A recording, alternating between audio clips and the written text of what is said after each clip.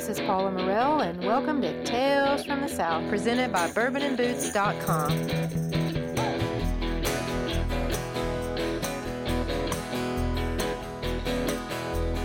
Look me up when you come back to town. Pay a little visit, yeah, to your old stomping ground. Whoa, well, knock 3 times. How's everybody doing tonight?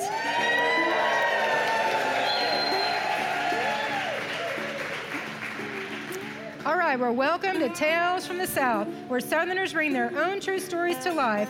We are live from Rocktown Distillery in Little Rock, Arkansas, the first legal distillery in Arkansas since Prohibition. Tales from the South is presented by Southern lifestyle brand bourbonandboots.com. All right, are y'all ready for some Southern style storytelling? Kevin Delaney is the director of visitor experience at the Museum of Discovery in Little Rock, Arkansas. When he's not entertaining Jimmy Fallon with his science antics on The Tonight Show, he's at the museum performing awesome science demonstrations for children and managing the Science After Dark program for adults.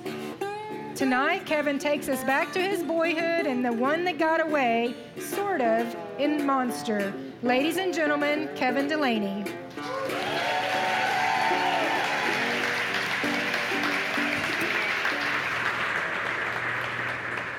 Thanks, everybody. I'm so happy to be here. I hope you enjoy this story. It's about something that I learned in a very, very roundabout, difficult way. It's a very simple lesson that was very complicated for me to learn. I believe in monsters. I believe in them because I saw one face to face. Now, I didn't grow up in the South, but I've spent a lot of time here. My brother and I spent a lot of summers when we were kids down on the Crystal Coast of North Carolina. We would ride our bikes to the aquarium and stare slack-jawed at all of our favorite sea creatures. And we learned about the thriving ecosystems that existed right along the very shore of our own rented stilt house. Now, one week, sometime in the 80s, we were sort of playing in a tide pool, and we caught a small squid about the size of a racquetball.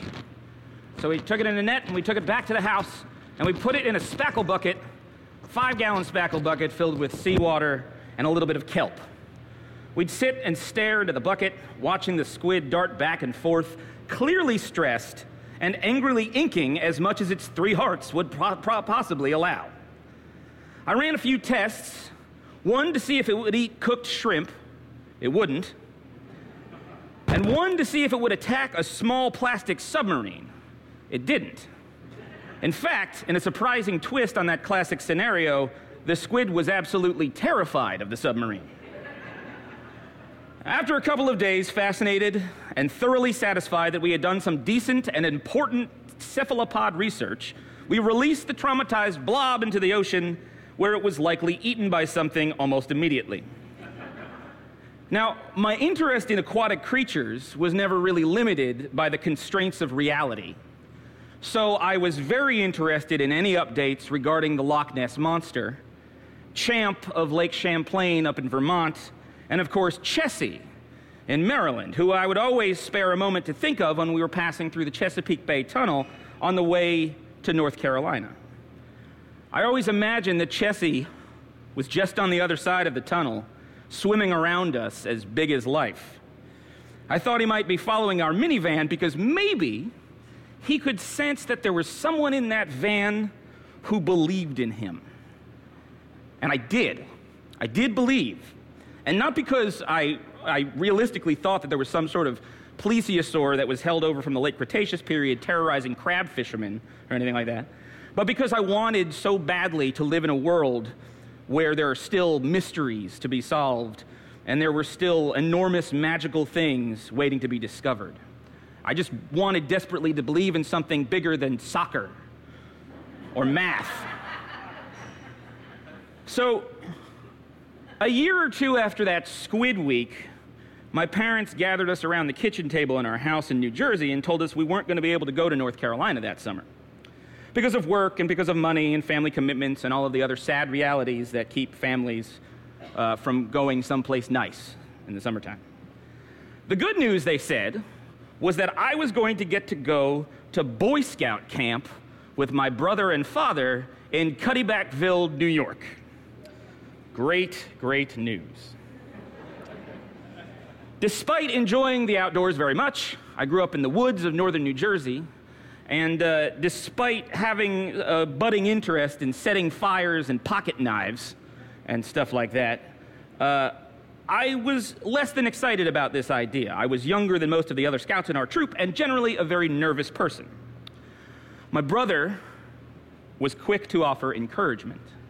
"It's fun," he said, sounding as though he'd been either paid or threatened into doing so. "There's an archery range and a waterfront, and the rifle range director only has 4 fingers, so when he salutes, he just has to tuck his thumb up like he's making a 4. No one can tell which one he's missing." As promising as all that sounded, I was still feeling a little apprehensive when we got to camp. The long gravel road through the gate was flanked by thick groves of oak and evergreen trees, and we pulled up behind the mess hall to check in and get our site assignments. As I began wandering around looking at the trading post and information bulletin board, I overheard a group of scouts from another troop having some kind of argument. "I freaking saw it, okay? Ask Alex. He was in my canoe." A goblin-faced, red-haired boy was turning magenta as he furiously defended himself to 2 other brown-haired scouts. "We were paddling across the lake for the Wilderness Survival Outpost, and it swam under the boat. Ask Alex." One of the other boys turned to a skim-milked, skinned, blonde-haired kid who looked like he was about to puke. "Alex, did you see anything?" asked one of the brown-haired boys. "I heard a splash." "God damn it, Alex!" The goblin kid was absolutely red by this point, and I was thankful that the first aid building was just up the hill, because I hadn't gotten that merit badge yet, and I was legitimately worried this kid was going to pass out. The other boys continued to cast doubt on the goblin kid's claim that he had seen whatever it was he was claiming to have seen, and Alex's color did not improve. My dad called us over to begin the long walk to our campsite. Now, directly leaving the dining hall, which was a generous name for this huge blue tarpaulin tented over rows of picnic tables where we all gathered for meals, was the path down to the waterfront. About a quarter mile.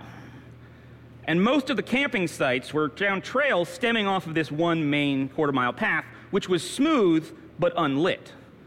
And so as we were walking, I started stepping in time with my brother because by this point, I had some questions. So I heard a couple of guys talking about something in a lake. Do you know anything about that? My brother smiled and grabbed his backpack straps. "Well," he said, "it's either the snapping turtle or the lake monster." I felt electric waves fire from my brain down into my fingertips. The what? The lake monster? Yeah, Rob Hopper said he saw it once. He said it surfaced over by the island of venomous snakes. My brother looked down at the ground and he coughed, getting winded from the walk. "Yeah, but what is it exactly?" I asked. My brother shrugged. "It's a monster." Now, Rob Hopper was this kid from my brother's soccer team who was a year or 2 older than he was. He was real tall and skinny and looked kind of like a bird. He worked at the waterfront, but he was also dating the first aid officer, Lori, who was the only girl who worked at camp. So he spent a lot of time at the first aid building. 2 days after we arrived, I stepped on a bee and went to first aid to visit Rob, who was hanging out there. I asked him about the lake monster, and he confirmed that he had seen it, kind of swimming in front of the island of venomous snakes. He said he couldn't tell what it was. He just knew that whatever it was huge. Now, the island of venomous snakes was on the western side of the lake across from the Wilderness Survival Outpost, where the goblin kid said he had seen it. Now, unfortunately, I was not yet at a rank high enough to take the Wilderness Survival Merit Badge course, so I decided to get my rowing merit badge instead. At least that way I could, cover some ground, or water, as it were. So I asked other scouts if they'd been able to see the monster, and nobody said they did. They only all said that they knew somebody who said they had seen it. One kid said he saw it rise up out of the lake and swallow two tenderfoots and a weebelow who was somebody's little brother. Clearly a false report. but I made a note in a lightly penciled question mark anyway. The case was beginning to go cold. I had seen turtles, bees, mammals, lizards, and even heard a timber rattler one night on the trail when nobody had a flashlight. But by the end of the camp, no lake monster. Now, the final night bonfire was the biggest event of the camp week. Each troop prepared skits about life at scout camp, and songs were sung and awards and badges were handed out, and eventually the fire was extinguished, leaving only a pile of smoldering ashes and that incredible scent of a good campfire that takes days to wash out of your jacket. I woke up early the next morning and decided to go down to the waterfront for one last look at the lake. I walked the quarter mile through the thick groves of trees, past the still smoking fire pit and all of the other campsites. And just as I was about to round the corner that opened up to the waterfront, I heard a splashing sound through the trees and a loud, piercing whistle. Out of the water! Everybody out of the water! Rob Hopper was blowing his whistle and waving a group of kids playing volleyball in the shallow area away from the lake and onto the beach. I heard another splash, and then I saw it. 6 feet long if it was a foot. Shimmering and huge, thrashing its forked tail around in the water. Enormous barbels waving out of the side of its chin, its gaping maw stretching wider and wider, trying to take a bite out of a volleyball. Rob blew his whistle again and made a few splashes to frighten the monster away as he grabbed the volleyball, rolling it with his fingertips across the surface of the water. And I saw as the monster swam away into the depths of the lake. Now, I believed at that moment that monster swam into that beginner's swim area to prove something to me. That there are still mysteries to be discovered, and there are still unbelievable creatures in the world. And with all of the hurt, and with all of the frustration, and the injustices that people feel every single day, is it really that silly to believe in a little bit of magic? Maybe so. But when I saw that monster, I knew that I could take comfort in at least one truth. There was a big damn catfish in that lake. Now, I went home that summer with a new appreciation for the catfish as a species. I thought about trying to catch one myself and then learned that catfish feed nocturnally, and the best time to try to fish for them is in the middle of the night in the center of the lake, and I was a bit less enthusiastic about the idea after I learned that. The hesitation was doubled when I became familiar with the practice of noodling. That is catching a catfish with your bare hands by thrusting your fist into a catfish hole and hoping a fish latches onto your arm and yanking it out and getting it to release from your arm somehow. Now, as recently as 2002, this practice was only legal in 11 states, and Arkansas is one of them. Bearing in mind that several species of catfish are venomous, noodling is a risky sport. I continued to do research, and I became fascinated by all different types of catfish that lived all over the world, from the Pylodoctis olivaris that was being hoisted out of lakes and rivers throughout the South in America, to the critically endangered giants of the Mekong River, who weigh up to an astonishing 660 pounds and 9 feet long. These are enormous animals. Or the channel catfish of the Catskill Mountains in New York, burrowing under muddy tunnels beneath the lakes and rivers and scaring Boy Scouts. They have always reminded me to remember to believe in a little bit of magic. I love catfish. I think they're fascinating animals. But of all the types that I've seen and learned about since that first summer, there's one that surprised me more than any other. About 4 years ago, right after we had moved to Arkansas, my wife, who was at that time my fiance, and I were driving back from Florida where we were visiting my brother. We got to Mississippi, and we were hungry, and we decided to stop somewhere. And I saw a sign for Cracker Barrel and suggested we stop there because I had never been there before. and because I was a lifelong fan of Cracker Barrel cheese, and assumed the restaurant and the cheese were somehow connected. It's a logical thought, I think. My wife gently informed me that the only connection between the two was a lawsuit over the font, and even though she doesn't ever want to go to Cracker Barrel with anybody, she took pity on my ignorance, and we stopped for dinner. We walked into the Cracker Barrel, and I heard bluegrass playing, and I immediately was charmed completely. We tested handmade rocking chairs and looked at all the kitschy gifts and stuff, and eventually we sat down at our table to order. And I opened up the menu, and my eyes immediately fell to a dish under the country dinner plates: U.S. farm-raised catfish. Oh boy. I knew I had to order. It was like a cosmic signal that I had been on the right path. The validation of the hope that carried me to a mystery and a monster and a quest and a dream. And now this new adventure going to Arkansas. Now, I was so honored at the opportunity to eat this delicious noble beast that when my plate was put in front of me, I looked down and I closed my eyes and I took a bite. And then I almost gagged because of how terrible it tasted. You see, I had ordered spicy grilled catfish instead of fried catfish, thinking that it would be a healthier option, not realizing that grilled catfish sort of tastes like a catfish that ate a bunch of mud and a rotten crawfish and then somehow vomited inside its own mouth.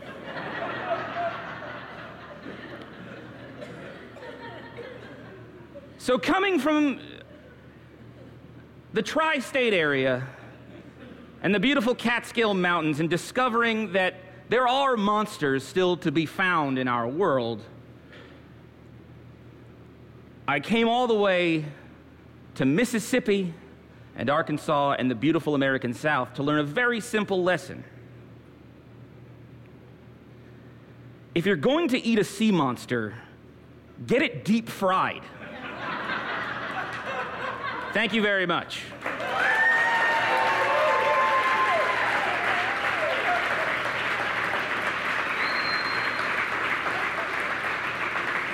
So thank you so much, Kevin Delaney, for being on Tales from the South, presented by BourbonandBoots.com. Thank you so much for having me.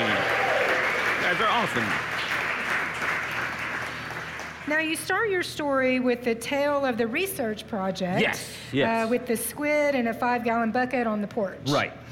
Do you have any other stories from your boyhood with curiosity that turned into research projects? Even a little further than that. My brother and I, my brother is today a marine biologist, so he continued on that path also. But we were never ones to shy away from having dangerous pets. But I think my brother we had piranhas, and we had an iguana, a giant green iguana, which makes a nice pet. But my brother sort of took that to a next level when he found out that he could buy an alligator at a reptile dealer in Pennsylvania. So we brought home an alligator, and we kept a pet alligator in our home for many, many years, which I don't recommend. They're not very sweet.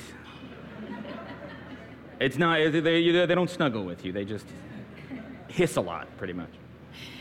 And so you mentioned noodling in your story. Yes. Which I am assuming you've still not tried. I've still not tried noodling, no. And so what about fishing? Have you gone fishing, either for catfish or other fish here in Arkansas? Not in Arkansas, no, but when I was a kid, we used to fish a lot. My grandfather had a pond near his house, and my brother and I would fish a lot. And it was my grandpa who I asked about catfishing, because there were smaller catfish in their pond. But he was the one who said, well, yes, absolutely. Let's go in the middle of the night. We'll row out to the middle of the lake, and we'll just sit there, and you'll see when we'll try to. And so I think he was trying to discourage me from making him go out catfishing in the middle of the night.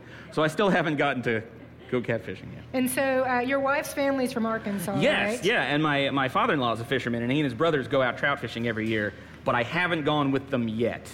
I haven't gotten there yet. Oh, okay. But we'll see. At the end of your story, you try grilled catfish. Yes. Which you quickly discover was not such a great idea. It's an acquired taste. Yeah. Yes. And so have you had fried catfish? Absolutely, I love fried catfish. And so was there a story about the first time you had fried catfish, or? Mostly how relieved I was that it didn't taste like grilled catfish. was that. Because we all know how delicious it is. So I said, oh my goodness, this is it. So did anyone have to convince you to try the fried catfish? I was a little nervous, yeah. All right, so we have a few minutes here at the end for audience questions. And so Kevin's going to be setting up some demonstration stuff over here. But if you have a question for him, raise your hand and then ask your question, and I'll repeat it on the mic so that we can capture it for the radio. So if you'll raise your hand, you can ask him anything that you'd like.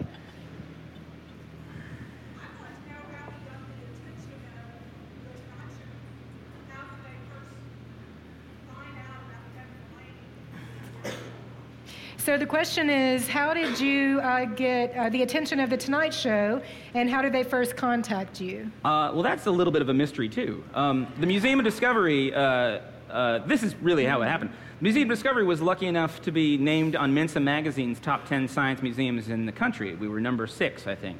And at the time that Jimmy Fallon was taking over The Tonight Show slot, they had decided they wanted to add like a science demonstration element. And so they were calling museums all over the place, and we were one of them. They saw us on the Mensa list, and they watched a couple of videos that we put up for promoting Science After Dark and some awesome science demonstrations and things like that. And they asked if we would be interested in auditioning, and we were, and it worked out. It was a lot of fun. So the short answer is they called one day. Thank you.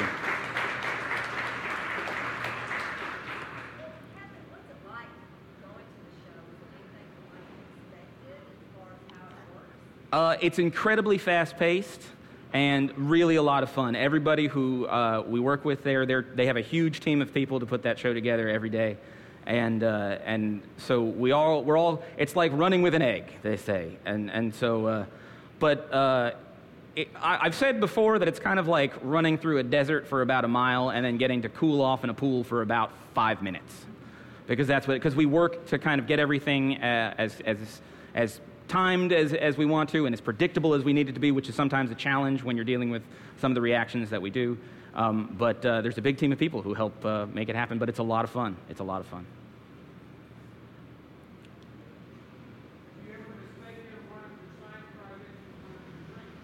Have you ever mistaken one of your science projects for one of your drinks? Some of my science projects are drinks, so I've managed to avoid that trap. As you'll see in a moment.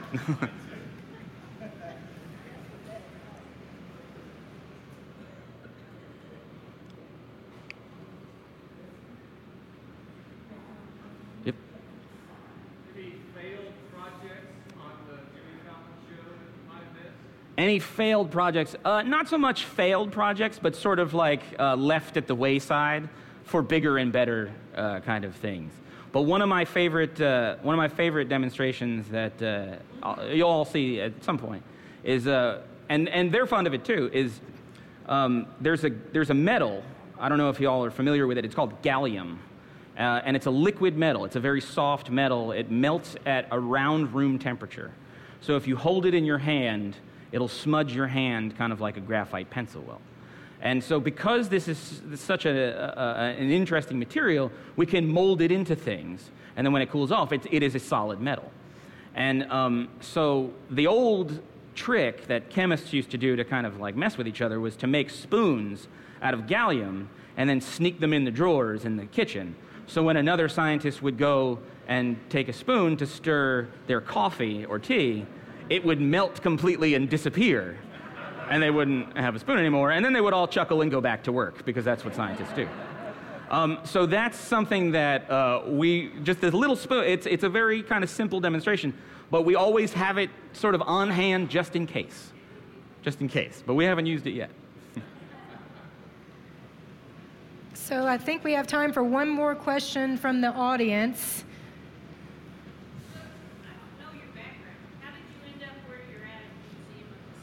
Oh, boy. So the question is, where did you end up, how did you end up at the Museum of Discovery? What's your background? Before I moved to Arkansas, which I did because of my beautiful wife, who is here tonight, so thank you to her for being awesome and bringing me here. Nothing of this would have happened if it weren't for her.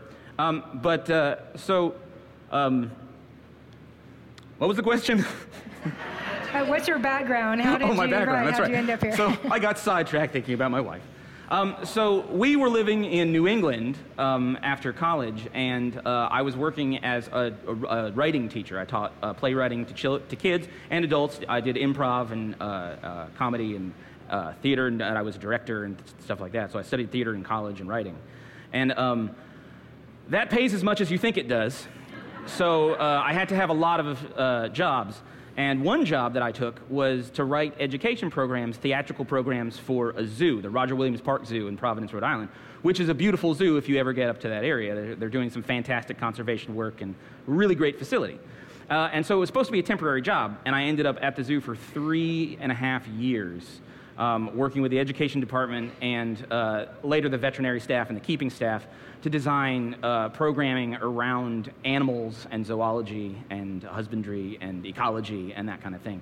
And so science, which had always obviously been an interest of mine, my brother's a scientist, my uncle was a geologist, my grandfather was an engineer.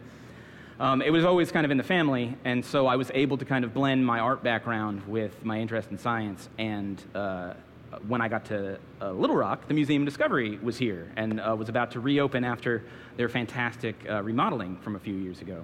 And so I was able to join the staff, and I've been there ever since. Yeah. Thank you. So thank you so much, Kevin Delaney, for being on Tales from the South, presented by Bourbon and Boots.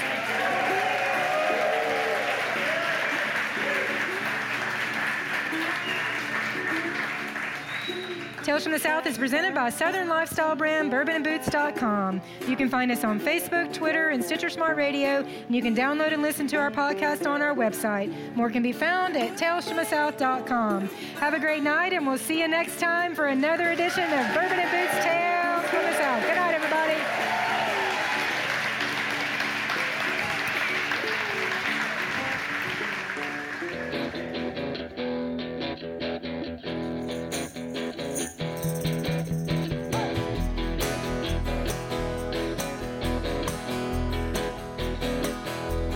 Look me up when you come back to town. Play a little bit there, yeah, till you're real stomping ground. Well, knock 3 times if you don't ever sound. Know where to find me. It's one bar town, and it's sure feels good to have this home away from home, and tell all the friends about the seeds that you sow. Chatting on that internet line, fancy dining and you're drinking fine wine. I'm hoping someday you might stop on by. Look me up when you come back to town. They can